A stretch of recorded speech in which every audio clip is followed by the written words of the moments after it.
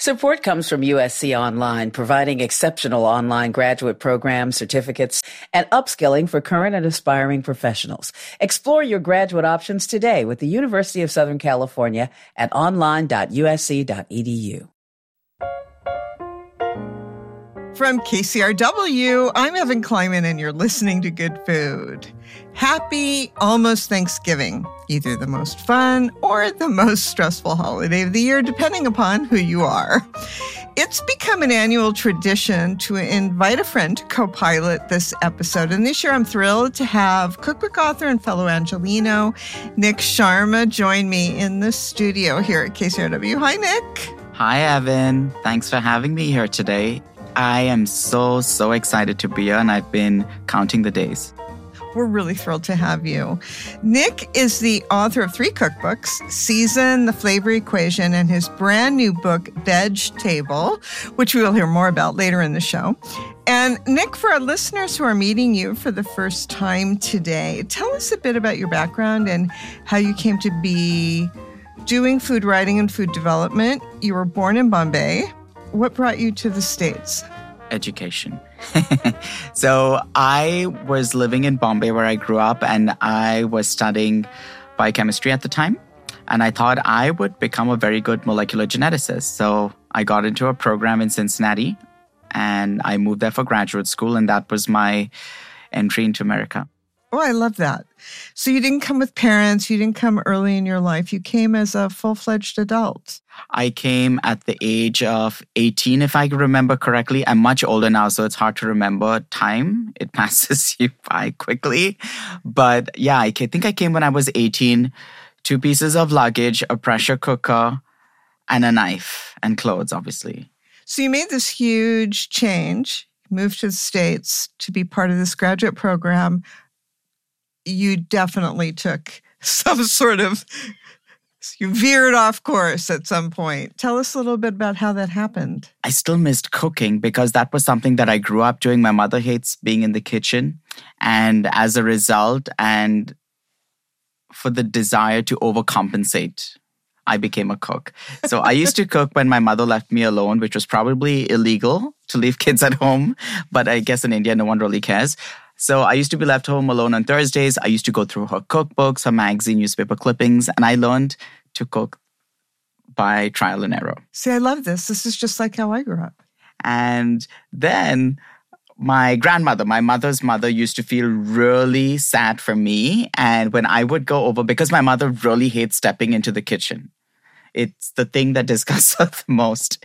And when I would go to my grandmother's place, I'd spend time just watching her cook. She'd let me get involved, chop vegetables and stuff. So that was really, fun. And neither of my parents discouraged me from cooking at home.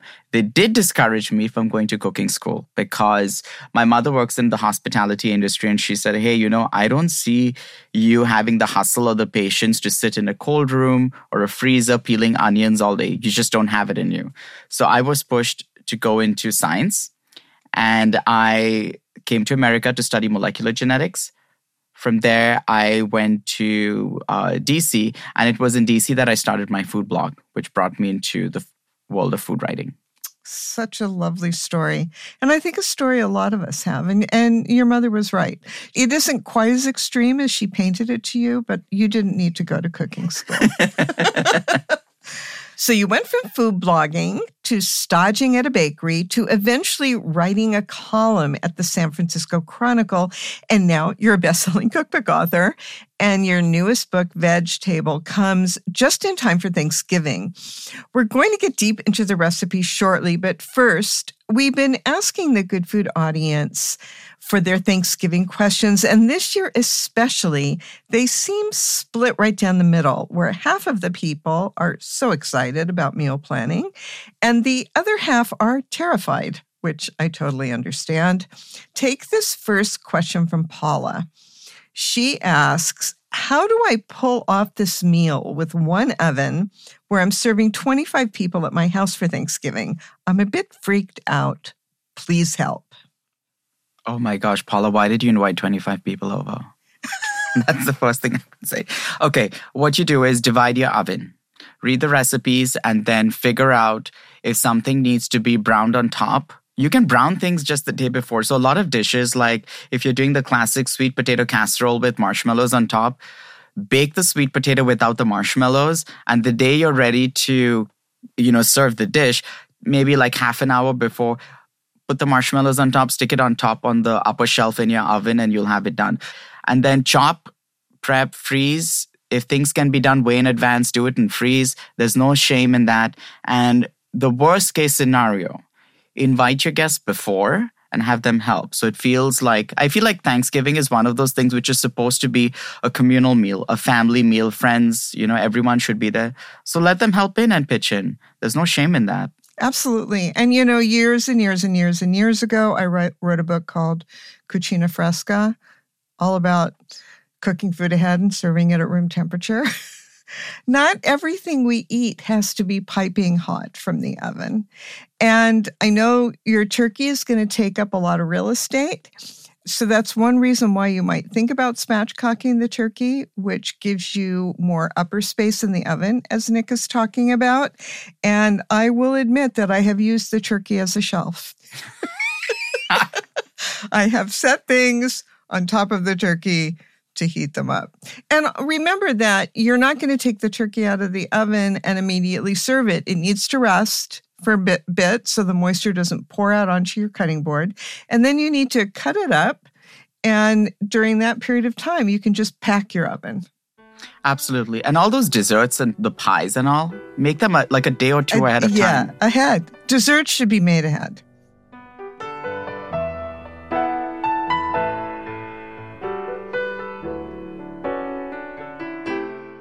Okay, let's get right into the meal. I want to bring in our first guest, Hetty Lou McKinnon. Like you, Nick, Hetty's cooking is vegetable forward. And also like you, she didn't grow up with Thanksgiving. She was born in Australia to Chinese parents and moved to the U.S. in 2015. We last had Hetty on the show to talk about her most recent cookbook, Tender Heart. Hi, Hetty. Hi, Evan. Hi, Nick. Hi, Hetty. Okay, so I remember my first Thanksgiving very clearly because, like you, it was just something that was new to me. I'm really curious to know, what was yours like and what was your first impression? Okay, so I was telling someone about this yesterday. In the first 2 years of living in the US, we tried for the traditional Thanksgiving. So my husband got a turkey. He, roasted it. Nobody really liked it. And the best part of it was really the next day when I turned it into a pot pie. And we did the whole thing. We had friends over. We laid out a table. The sides were not the traditional sides. So I did green beans and I did Brussels sprouts because I love Brussels sprouts anyway. But we've never tried the sweet potato with the marshmallows. To me, that's a bridge too far. That's a crime against food. I agree. Sorry, everyone. I agree. So I'm with you on that one, Hetty. Yeah, so we definitely tried, Nick, just for fun, because we love, part of moving to a new country, and I've done it a couple of times, is kind of embracing the food culture and seeing where you land for your own family. Yeah, Hetty, one of the central themes from this year's questions from listeners is how to make an impressive vegetable forward spread that doesn't feel like a bunch of sides. Mm-hmm. I'd love to hear from both you and Nick about how you approach the idea of a Thanksgiving main dish that isn't meat of any kind. I've always looked at vegetables as mains. So the idea that they're sides and that they play a secondary part to something else, in this case, a turkey most of the time, that is a foreign thought to me. So I always do a potato dish because potatoes are very popular in my family. And actually, incidentally, the recipe that we've been cooking for many years for Thanksgiving is in Tender Heart, and it's a hazelnut potato gratin. Oh. It's actually a vegan dish. The potatoes, I slice them on my mandolin, but you don't have to use a mandolin if that scares you. So potatoes are just stacked and into whatever baking dish you have, and then I make a hazelnut cream. You can use real hazelnuts and grind them up, or you can actually use hazelnut milk. But hazelnut has this incredibly earthy, sweet, intensely nutty flavor. So I'm not just using hazelnuts because I want to make it vegan. It has so much flavor. So that's one of the dishes, staple dishes for us that we always have. But then it's just like introducing heartiness, like the butternut squash lasagna also from Tender Heart is a fantastic way of using a very fall vegetable like squash and creating something very different and creative with it. So that dish in particular replaces the pasta with slices of roasted butternut squash. And so it's just like thinking really creatively about how to use vegetables. What about you, Nick? So just like you, I've never thought of vegetables as a side dish because in India, you have appetizers and then you just have the main meal where 100 things are served together at the same time. And then you finish off with dessert, maybe. So for me, vegetables have always been a part of the main course. Maybe there's meat, maybe there's not. Like you, I love sweet potatoes. It's probably the one ingredient that I really didn't get in India. And it was an American vegetable for me. And I fell in love with it. It's just so hearty, so sweet. And I'm particularly biased towards the yellow fleshed ones, the orange fleshed ones.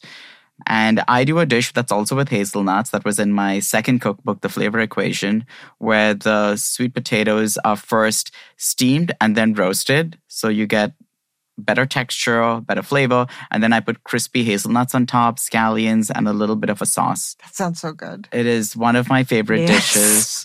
And it's hearty, like Hetty said. Vegetables can be so hearty. But if you really want to impress people, there are so many vegetables that are amazing standalone dishes. Like a whole cauliflower is something that's quite beautiful. And if prepared properly, in my new book, Vegetable, I dip it into water, blanch it for a few minutes, and then roast it in the oven. And then I season it with spices and serve it with the flavored almond cream.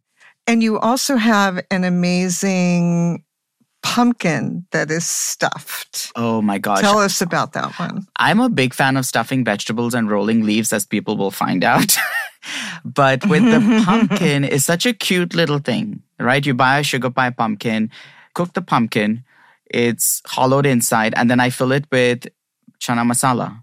Oh, for people who don't know the Indian word for that dish, tell us, what is chana masala? Chana masala is basically chickpeas, and the chickpeas are cooked in a sauce that's made from onions, tomato paste, a lot of spices, and it's so easy and creamy and delicious. When you cut through that pumpkin, it's like your surprise, your Thanksgiving surprise. Everything just trickles out and falls out onto a bed of black rice, forbidden rice. So good, so delicious. Oh my goodness. Beautiful. So, Hetty, here's a listener question that I think is tailor-made for you.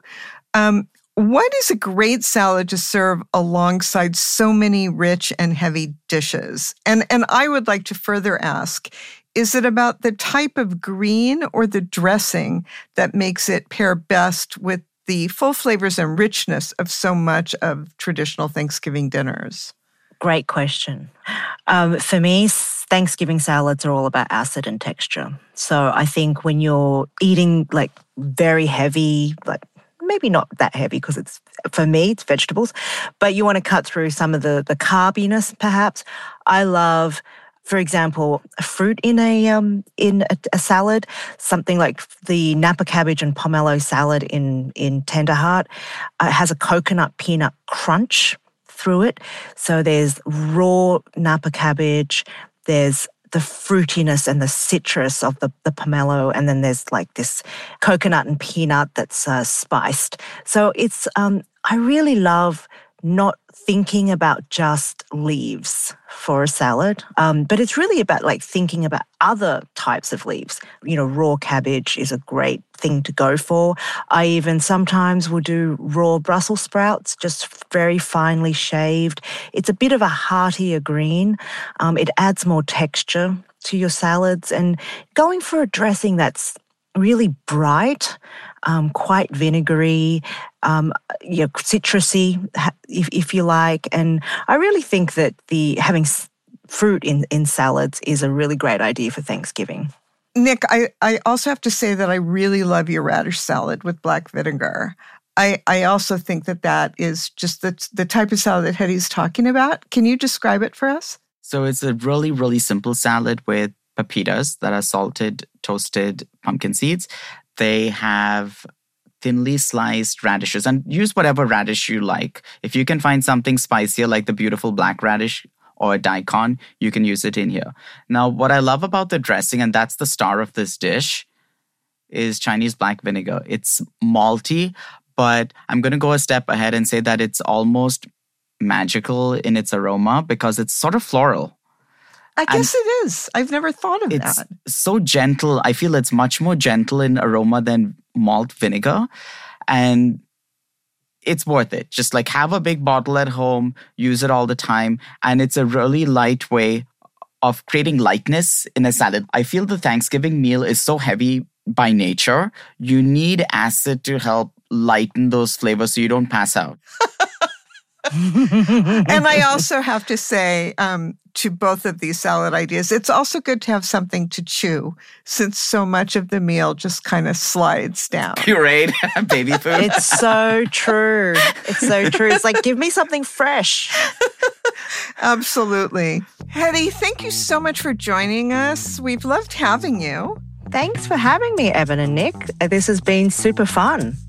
That was Hetty Lou McKinnon. She's the author of 5 cookbooks, including her recent release, Tender Heart. She's a frequent contributor to New York Times Cooking and Bon Appetit, and she writes a monthly newsletter, which I really like. It's called To Vegetables with Love. We've got Hetty's recipe for that hazelnut Hasselback potato gratin on our website. It looks incredible. Check it out at kcrw.com/goodfood. Coming up, turkey talk plus wine pairings for everything from candied yams to cranberry sauce. Stay with us. Introducing the KCRW donation car, designed to be recycled. This first-of-its-kind vehicle will save you time, space, and hassle by disappearing. Enjoy the luxury and comfort of turning your underused car into a donation worth hundreds, even thousands of dollars. The KCRW donation car, already in your garage, driveway, or on cinder blocks outside your house. Act now at kcrw.com/cars. Welcome back to Good Food. I'm here with Nick Sharma for our annual Thanksgiving special. Are we ready to talk turkey? Well, before we get to the turkey, let's pop a few corks. Sommelier Fahara Zamorano is here with some ideas for what to drink this Thanksgiving. Hi, Fahara. Hi, how are you? Thanks for having me. So I'm going to do like a lightning round. Okay. Of menu items and ask you what you would pair if the following dishes are like our favorites on the plate. So turkey is the star, obviously. Do we use turkey to sort of set the tone for the wine portion of the meal? If you want to highlight the turkey, then sure, you can do that. There's a lot of wine choices that will highlight the turkey and also play really well with the other sides, which, you know, because Thanksgiving has so much food that tends to be on the sweeter side, like yams and, you know, cranberry and things like that. Not all wines go well with both things. So finding wines that actually will pair well with both poultry and things that have some sweetness is more important than just the turkey. It's very much like family style, right? And everyone ends up with a little bit of everything on their plate. So in that sense, you can just have multiple wines on the table, I think. Oh, that's really interesting. So what would you choose to have on the table of a fairly traditional Thanksgiving dinner? What are some wines that you would choose? So I'd for sure have a champagne. I'd have either a rosé champagne or a Blanc de Noir champagne, so a white champagne made of red grapes. That will pair well with your entire meal, and also it serves as a great palate cleanser from all that rich food that we're having. The other thing that you for sure want to have is a light red, because that'll go really well with the poultry. Light red that has some fruit-forward notes. Some examples are like gamay, for example. That's something that you see on Thanksgiving tables a lot, at least for wine lovers. A Schiava, if you want to get a little bit more exotic. Schiava is a grape from the Alto Adige region in Italy. And it's going to have really delicious, rich, ripe red fruit notes that are going to pair really well with both the poultry and then also all your sides. For whites, not just for Thanksgiving, but for any meals where you have a bunch of different flavors that it's kind of hard to pair, Gruner Veltliner is a great option that is going to pair with most of the most difficult dishes that you have on the table, especially vegetables. And when it comes to dessert, do you have a favorite dessert wine? And do you like serving a dessert wine at Thanksgiving? Yeah, I think dessert wines are underrated. And one of my favorite dessert wines, which is a fortified wine that you can have for Thanksgiving, is Madeira. Everything that could go wrong to a wine has intentionally been done to it. So if you don't finish it, the wine will also last you forever. I love that. It's for sure a wine that has kind of gone out of style, and more people should drink it. So 100% go try some Madeira. Oh, I love that idea. Thank you so much, Fahara, for joining us to talk about wine. It's such an important part of the meal. Thank you for having me. And, at the end of the day, it doesn't matter what anyone says as long as you like it and you're happy, just drink that. I love that attitude. I love it. That's true. Fahara Zamorano is a sommelier and co-founder of Nighttime Wine Bar in Koreatown. We've been discussing what to pour on Thanksgiving.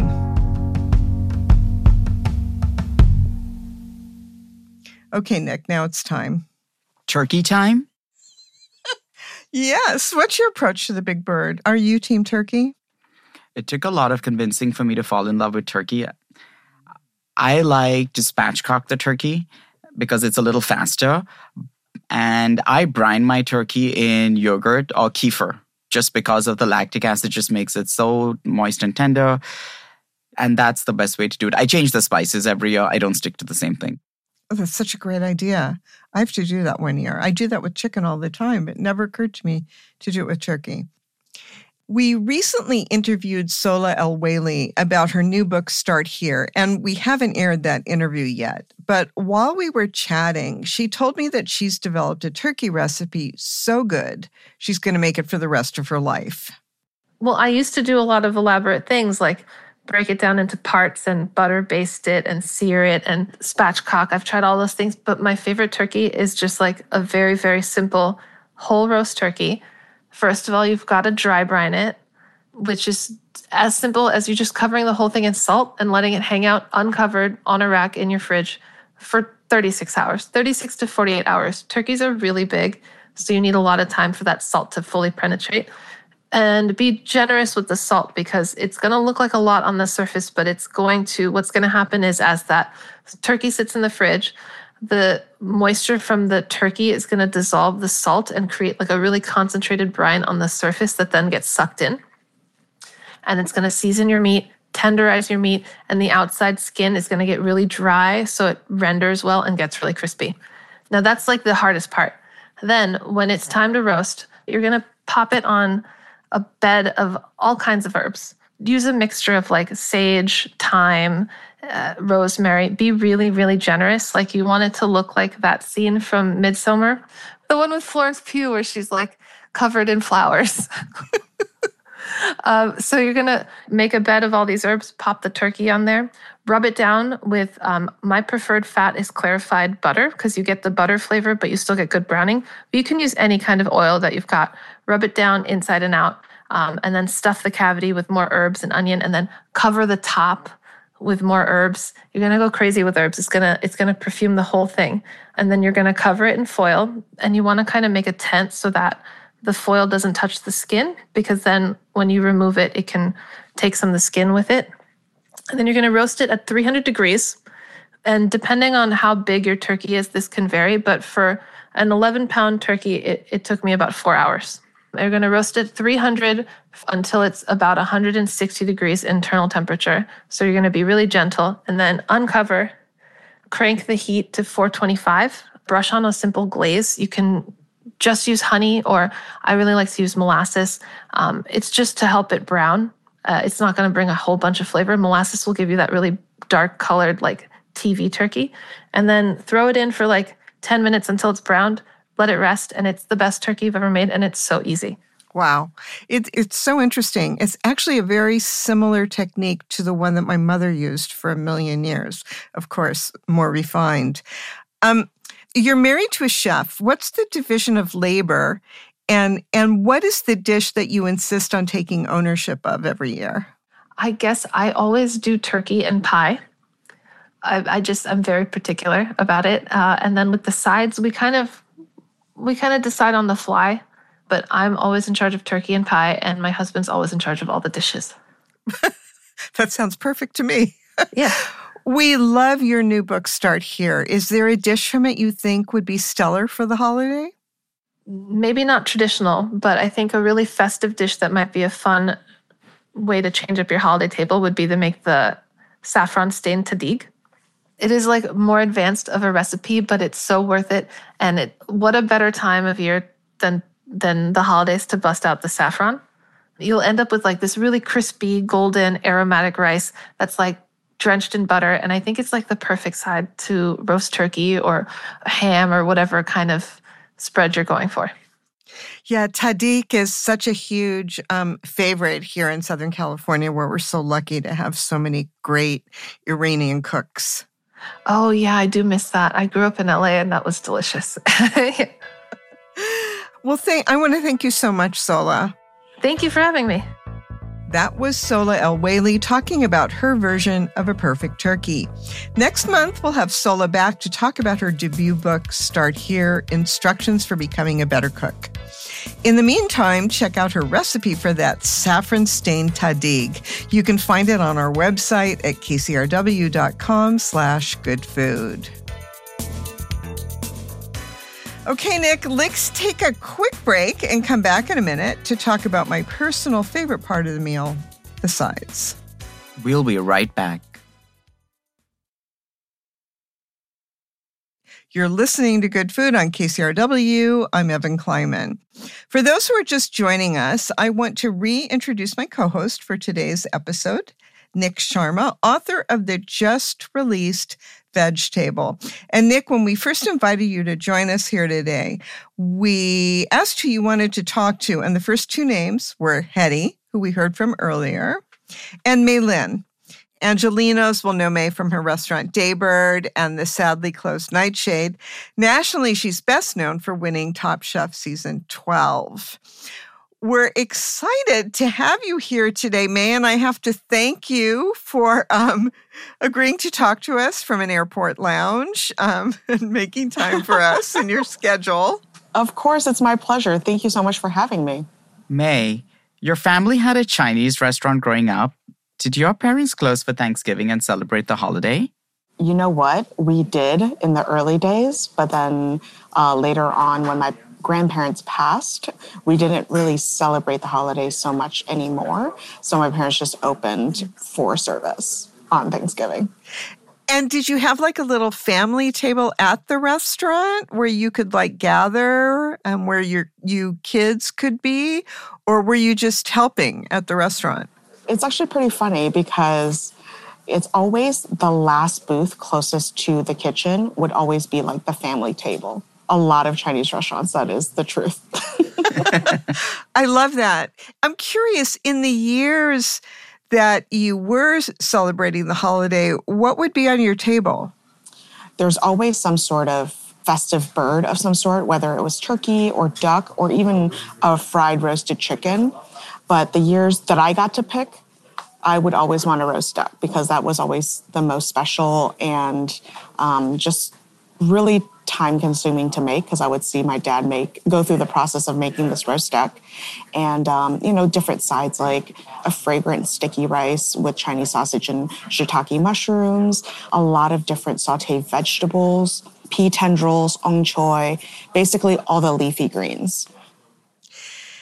May, I'd love to talk to you about sides. Do you have a riff on sweet potatoes that would work on the Thanksgiving table? Ooh, sweet potatoes, I like to do whole, like a baked potato. And then I like to crack it open in the middle, just slice it open, and add in like a spiced butter. I like to do like a honey tamarind, something like sweet and sour to add into that. that sweet potato as well. That sounds so good. That sounds so good. Nick, you have a riff on sweet potatoes that's really interesting. Yeah, so I did Kung Pao sweet potatoes. So it's a version of Kung Pao, but with sweet potatoes. And I find that sweet potatoes have the same meaty texture. And it goes so well with the chilies, the Szechuan peppercorns in there, that numbing sensation that happens in the heat, and peanuts, and a lot of scallions. And just over like a bowl of plain rice, I'd be on the couch eating a big bowl of that. That sounds delicious. That could be my whole meal for me. But my sweet potato of choice would have to be a boniato yam. So the Japanese white flesh sweet potato. And describe the difference in texture and flavor of that potato to like the orange fleshed that most people think about. So the orange flesh yam that you would typically find in a grocery store, those are actually, they have a lot of water content, so they're not really as starchy and dense as the boniato yam.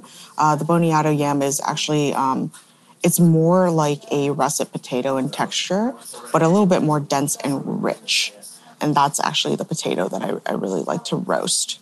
Or if you can find a Okinawan purple sweet potato, those are awesome as well. Nick, you kind of do a deep dive in your new book, Veg Table, on the differences between yams and sweet potato. Could you kind of give us just a quick little riff on the botanical differences? So they're two different plant families, and the reason why in America they're considered kind of same, they kind of are interchangeable, is because yams were originally an ingredient that the Africans had in their country. And when they were brought through slavery to America, they missed those vegetables that they were, and those ingredients that they had back over there. And that's how the American sweet potato came to be. And the yellow sweet potato that May was talking about earlier, and May, don't hate me for this, it's actually one of my favorite sweet potatoes. But I do love the Japanese. I feel the Japanese do a beautiful job with their sweet potatoes too, especially the purple ones. They're so heavenly when roasted. But the Americans bred the yellow garnet sweet potato to be smoother in texture, less starchy, as May pointed out, and less fibrous when cooking. And so that became kind of the staple. And in American food writing, later on, both those names started to get interchangeable. But they're two different ingredients. They come from different plant families. The African yam, which you will see in Nigerian grocery stores in LA, it's white, much more starchy, not sweet at all, and very fibrous. And you actually have a recipe for that kind of yam, sweet and sour. Yeah, it's my take on that vegetable with pineapples. So the pineapples create that sweet and sour effect in there. Of course, there's a little bit of heat in there because I love a little bit of heat. But that's another dish that you roast the yams and then make the sauce up that's so delicious. And another dish that goes well with rice. I love rice, as you can tell. Wow, so many good ideas, you two. May, thank you so much for carving out time for us while in transit. No, thank you so much for having me. That was Chef May Lin. You may know her as winner of Top Chef Season 12 or the winner of Food Network's most recent Tournament of Champions. She's also behind the Szechuan Hot Chicken at Daybird in Silver Lake. This Wednesday is the busiest market of the year at the Santa Monica Farmers Market. So let's check in with Jillian Ferguson to find out what chefs at the market have planned for this Thanksgiving week in Southern California. This is Jillian Ferguson with the Market Report. For many of us, this week will be the one time of the year that we gather around the table and get to eat stuffing. Here to give us a new take on this longtime Thanksgiving classic is Zach Jarrett. Zach is the chef at Bub and Grandma's, and I'd say he knows his way around a loaf of bread. Hi, Zach. Hi, how are you? I'm great. So stuffing, everyone loves it. We rarely get to eat it. What is your hot take on stuffing this year? I think that stuffing is really about texture overall and garnishes. And, bread, especially with chicken stock, you're looking for something that's absorbent and that can get crispy but sort of be soft and custardy. And it's a good vehicle to deliver something else like squash or sausage or nuts. And I think it sort of reflects what you ate growing up and sort of the mix of your memory of what your parents made or didn't make versus the sort of idea of how you want to do your own thing. And that feels very like a Bubs approach, always thinking of this nostalgia moment through right now. Yeah. And okay, so let's talk about the texture element. How do you achieve that softness combined with the crunchy exterior? Yeah, so for me, it's sort of looking at some of the techniques globally that do these kinds of things, like really good French toast, for example, like a long soak and then a bake, and you get this sort of crackly exterior and the custardy center. So for me, with the bread, I pre-soak bread overnight and then temper in hot stock and eggs, and then do a long, low-temperature bake. So you're achieving something that's sort of homogeneously creamy and gooey, and with things like mushrooms and kabocha squash or a bit of breadcrumbs at the end, you can get like almost like a terrine of stuffing. I love this. And are we baking it in a loaf pan? Yeah. This is a stuffing loaf. Yeah, so this year for Bubs, we're going to make stuffing loaves in these 5x5 bread pans that we bake our challah and our meatloaf in. So we're envisioning a big brick of griddled stuffing, sort of enrobed in gravy with a curly parsley. So awesome. And you mentioned mushrooms, you mentioned kabocha squash. What kind of aromatics, alliums, herbs are going to go in there? So, I mean, right now we're standing at Shaner Farm, so it's like green garlic, cipollini, onions, and sage, sort of build the base of how I think about it. Also, I'm very classically like a braised celery guy.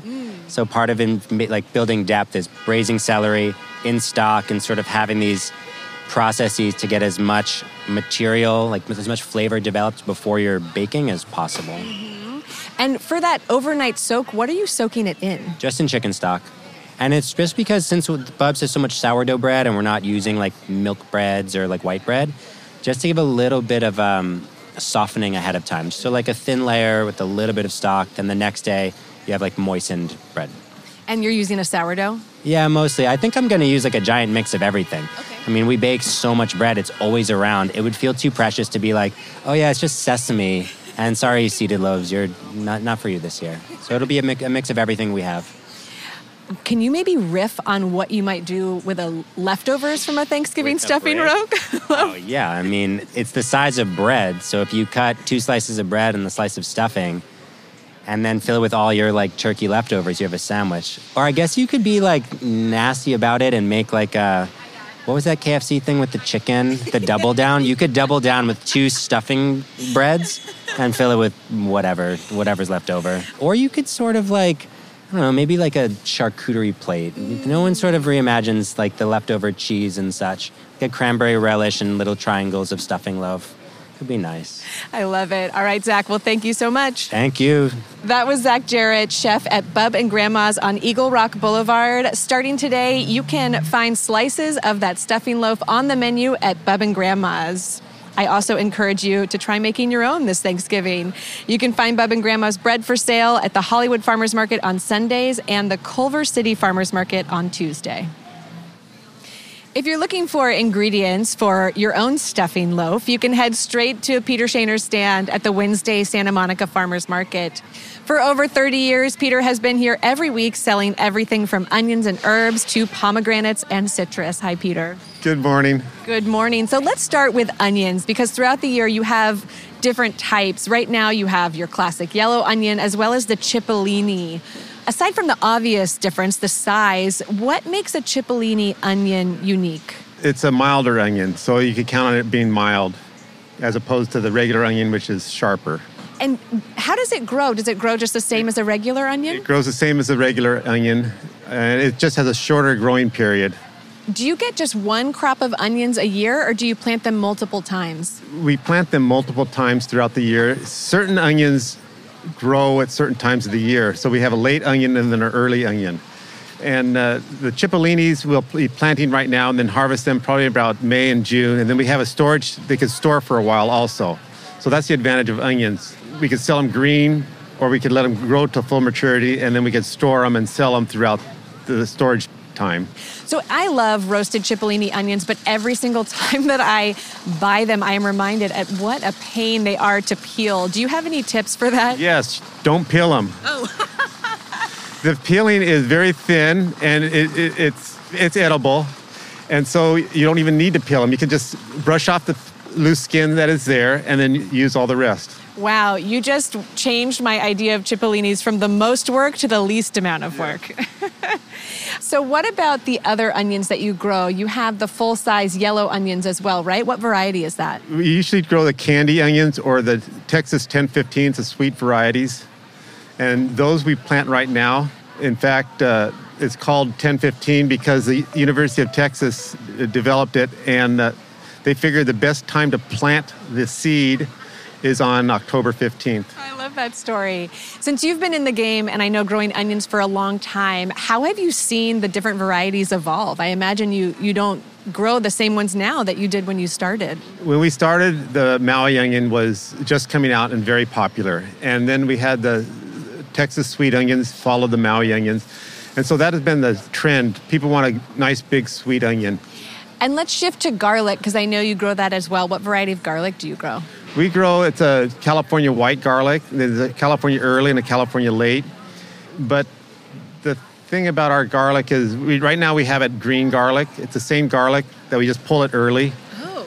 And some of it we'll leave in the ground and it'll mature again in May and June. But we have from now until then to pull it green and use it. The chefs must love that. The chefs and everybody loves that because you have to have garlic in everything. But the thing with the green garlic, it's not as pungent as the cloves yet. So you could even chop it up and put it on your salad, your green salad. Oh, wow. Good idea. Okay. And finally, all the aromatics. I feel like you are the one-stop shop for Thanksgiving. Tell us what herbs you have this time of year. We have a lot of rosemary and sage right now, a little bit of lavender. And today we have a lot of lemon verbena, but that's going out quick with the cold weather coming on. But we'll have a lot of rosemary and sage. Perfect. All right, Peter, thank you so much. Thank you very much. That was Peter Shaner from Valley Center. You can find him every Wednesday on 2nd Street at the downtown Santa Monica Farmers Market. For the Market Report, I'm Jillian Ferguson. Nick, let's answer one more listener question before we go to a break. Sue writes, I have a beloved family member requesting limited dairy if possible. Any ideas for mashed potatoes prepared without milk or sour cream? Absolutely. You don't need dairy to create creamy mashed potatoes. Take boiling water and olive oil and salt and pepper, and that's all you need. And the olive oil and the heat from the boiling water will help emulsify the starch, and you'll get really smooth, creamy mashed potatoes. Use a ricer for smoothness. That really helps.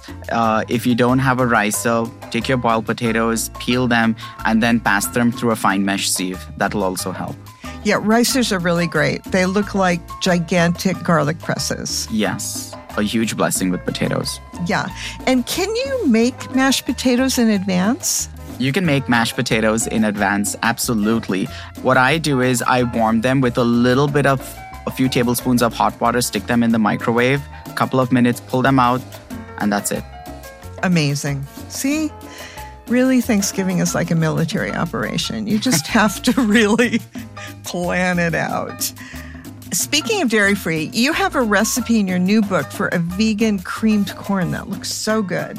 Oh my gosh. So I first ate creamed corn at Thanksgiving many, many years ago when I lived in Ohio. And I wasn't impressed. I thought it was one of the most richest parts of the meal. So for this book, I said, I like sweet corn at Thanksgiving. It's an integral part of the menu. How do I make it vegan, but light and fun? Actually, vegan wasn't even on top of my head. I just wanted it to be feeling light and fun in texture, but also bursting with flavor. And the easiest 5-minute thing that I could pull off, kimchi. If you throw in some kimchi, it's already bursting with flavor. It's got sour, a little bit of heat, spiciness. So you really don't need to add any spices. Throw that in there with a little bit of coconut milk, chop some fresh chives, and that's it. And of course, add the sweet corn. So with the kimchi, are you chopping it fine? Are you leaving it whole? Is it cabbage kimchi? I use cabbage kimchi. I chop it up in coarse bits. If you want, you can chop it up fine. The main thing is with the kimchi, get some of that juice out from the can after you're done, because that's where all the flavor is. Sounds so great. And then you just saute it on top of the stove? Yeah, I add an onion, saute an onion with a little bit of olive oil. You could use any type of oil that you want. There's a little bit of garlic. And then you toss all those ingredients, bring it to a simmer, throw throw some chives. It's literally the easiest thing to do for Thanksgiving. And you've cut the kernels off the corn cob. Yeah, and if you don't want to do that, you can use frozen, because I'm a big advocate of frozen corn. It tastes better than fresh. I love to hear that. I love to hear that. And for anyone who wants to make that vegan kimchi creamed corn this Thanksgiving, you can find the recipe on our website.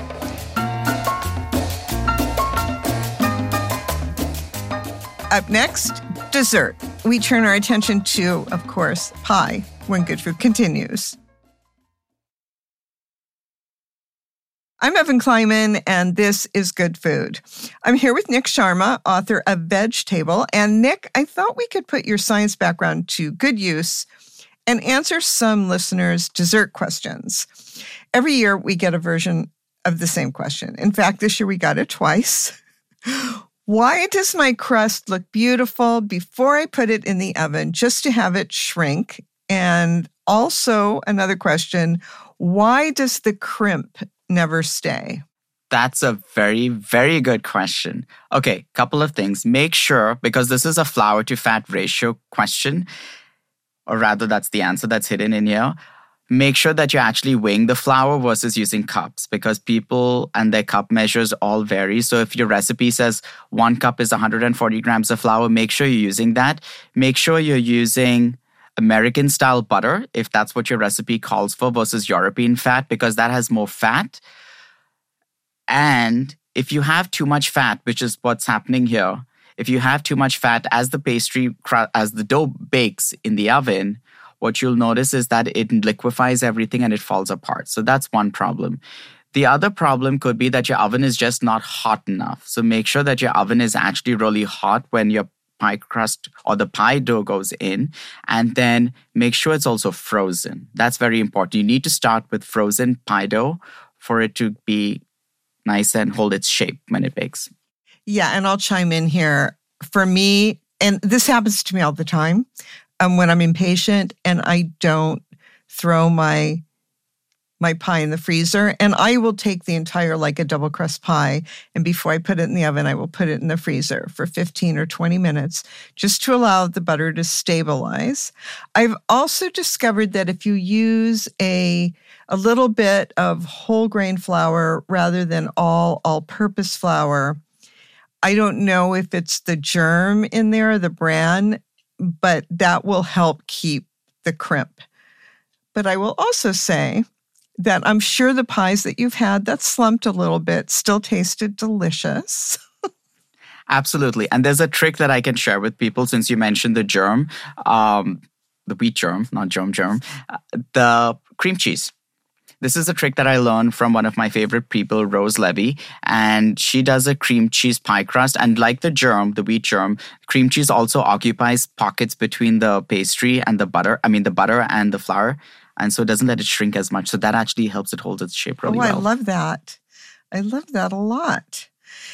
So we have another dessert question to get to. This listener is asking, do you have a pumpkin dessert alternative to traditional pumpkin pie, which everyone in my family dislikes? Oh, I love when people are so emotional about Thanksgiving dishes. Okay, riff on pumpkin alternatives. I have a fantastic dish for you. You don't have to make a crust. It feels like you're eating the pie filling without the crust work. So I have a recipe for a dish called pumpkin bibinka. And bibinka that is a delicious recipe. Bibinka is a dish that's from Goa. It's very different from the Filipino bibinka. And it uses coconut milk, eggs, sugar, and pumpkin puree. I add a little bit of miso just to play with the flavors in there and a little bit of turmeric to brighten it up. But it's so easy. You blend it all, pour it together, bake it, chill, and serve. It has a wonderful texture, too. It's custard in a more approachable form. And I'm going to say here, if your family dislikes pumpkin pie, why deal with pumpkin? Yeah, use sweet potatoes. I love sweet potatoes. I love sweet potatoes too. I always, for many, many years, I was doing a sweet potato pie where I flavored it with maple syrup and I used a little bit of brown butter. And then I used ginger snaps as the pie crust. Yum, yum, yum. Very good. Very delicious. I want to bring Hedy Lou McKinnon back into the conversation for this last dessert question because I know she's going to have a good answer. The question comes from Aurora on Instagram. She's asking for light but delicious desserts. Hard to make room for dessert when the meal is heavy and rich. That's so true. Because often, you make all these pies that we used to try and make. I used to make 3 pies and at the end we're like, too full to eat them. So my approach is, I often will make a pavlova because a pavlova, even though it's very sweet, it's something you can prep ahead. I always make it the night before and leave it in the oven to cool overnight. That's the old method. And you can top it with fruit. And that's actually my favorite part of the pavlova is topping it with whatever, fresh fruit you can get. And that really makes a light, slightly acidic. You can add some citrus to there. And I love a pavlova for that reason. The other dessert that I want to represent is my lazy tiramisu that is actually in Tender Hearts in the squash chapter. It's pretty much like a regular tiramisu, but there's no eggs in it. And there's none of that whipping involved, that whipping that I seem to not enjoy. So I basically just mix butternut puree, and you can use the canned pumpkin puree for this. And I mix that with mascarpone and sugar. And that is it. And I layer that with, the lady's fingers that have been dipped in a spiced coffee. It's so easy. You can make it the night before, leave it in the fridge. It's also very, very light. I love that idea of a pavlova too, because in the context of a Thanksgiving dinner, that jolt of sugar is such a great contrast. Yes. Absolutely. A really fun thing to do with the pavlova during the Thanksgiving season is to make a fruit salad. So I do an Indian fruit salad with chaat masala, a lot of lime juice, a little bit of chili peppers. But for fall and at Thanksgiving, I use guavas and persimmons because those are in season. I'm not a huge fan of pears. I find them a little flat. Sorry to people who love pears. Apples. Put that all together with a little bit of fresh mint. Pour that on top of the pavlova. It is heaven. Oh, that sounds so good. I back the persimmons. I usually use persimmons in a Thanksgiving pavlova.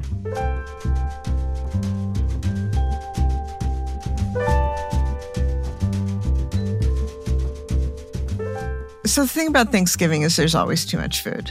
Always. It's designed. So much work and so much leftovers. So much leftovers. And I have always thought of, I wish there was a different word because to me, leftovers are just mise en place. And for me, they're my playground. Okay. They're where I really love to live. How about you? I prefer leftovers the next day because I honestly believe that they taste better for some reason. I think the flavors maybe just get better. Even the turkey gets better. Do you ever turn the chopped leftover turkey into a curry? No, but what I do is I make tacos. So I do like a turkey vindaloo type thing. Ooh.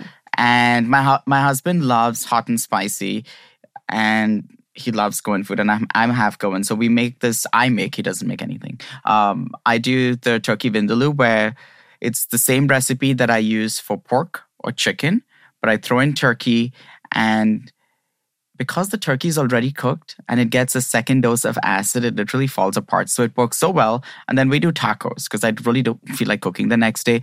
Toast some tortillas up, make tacos, and serve it. Does vindaloo have vinegar in it? What are the main flavor components of a vindaloo? The main flavor components of vindaloo is vinegar and a lot of chilies.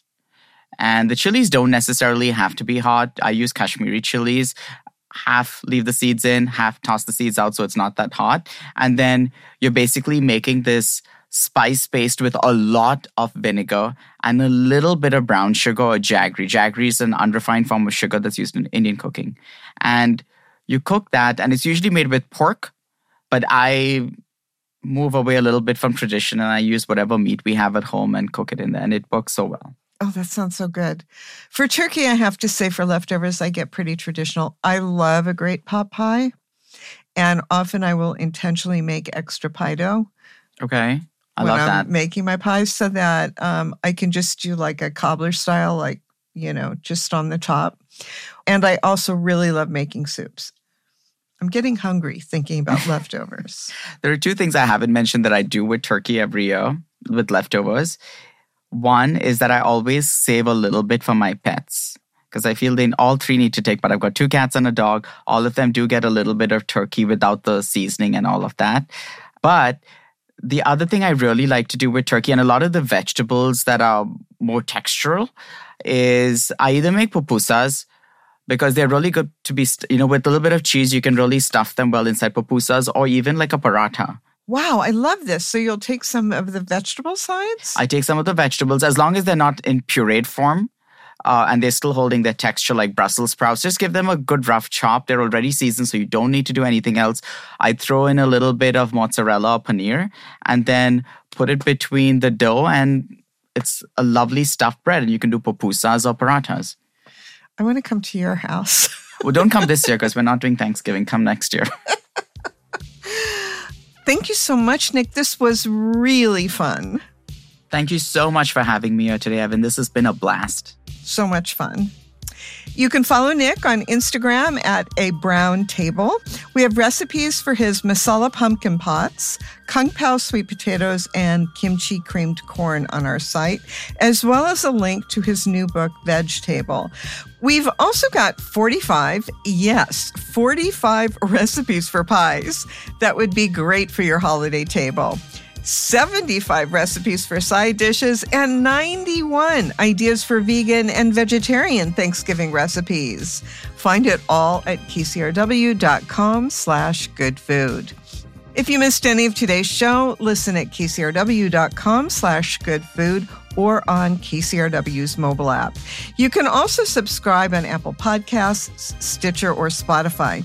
My thanks to the Good Food team, Jillian Ferguson, Laryl Garcia, Elena Shatkin, Desmond Taylor, Nick Lamponi, and Hope Brush.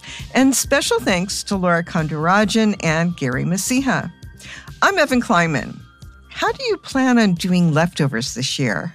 Make grilled cheese. Put your leftover vegetables in a sandwich with whatever cheeses you've got left over from your cheese plate and grill that. Leftovers for me always consist of a breakfast congee. I like to eat them cold and just sit on the couch and watch a bunch of movies eating cold leftovers. I support this 100%. Happy Thanksgiving, everyone. I'll be back next weekend with more good food.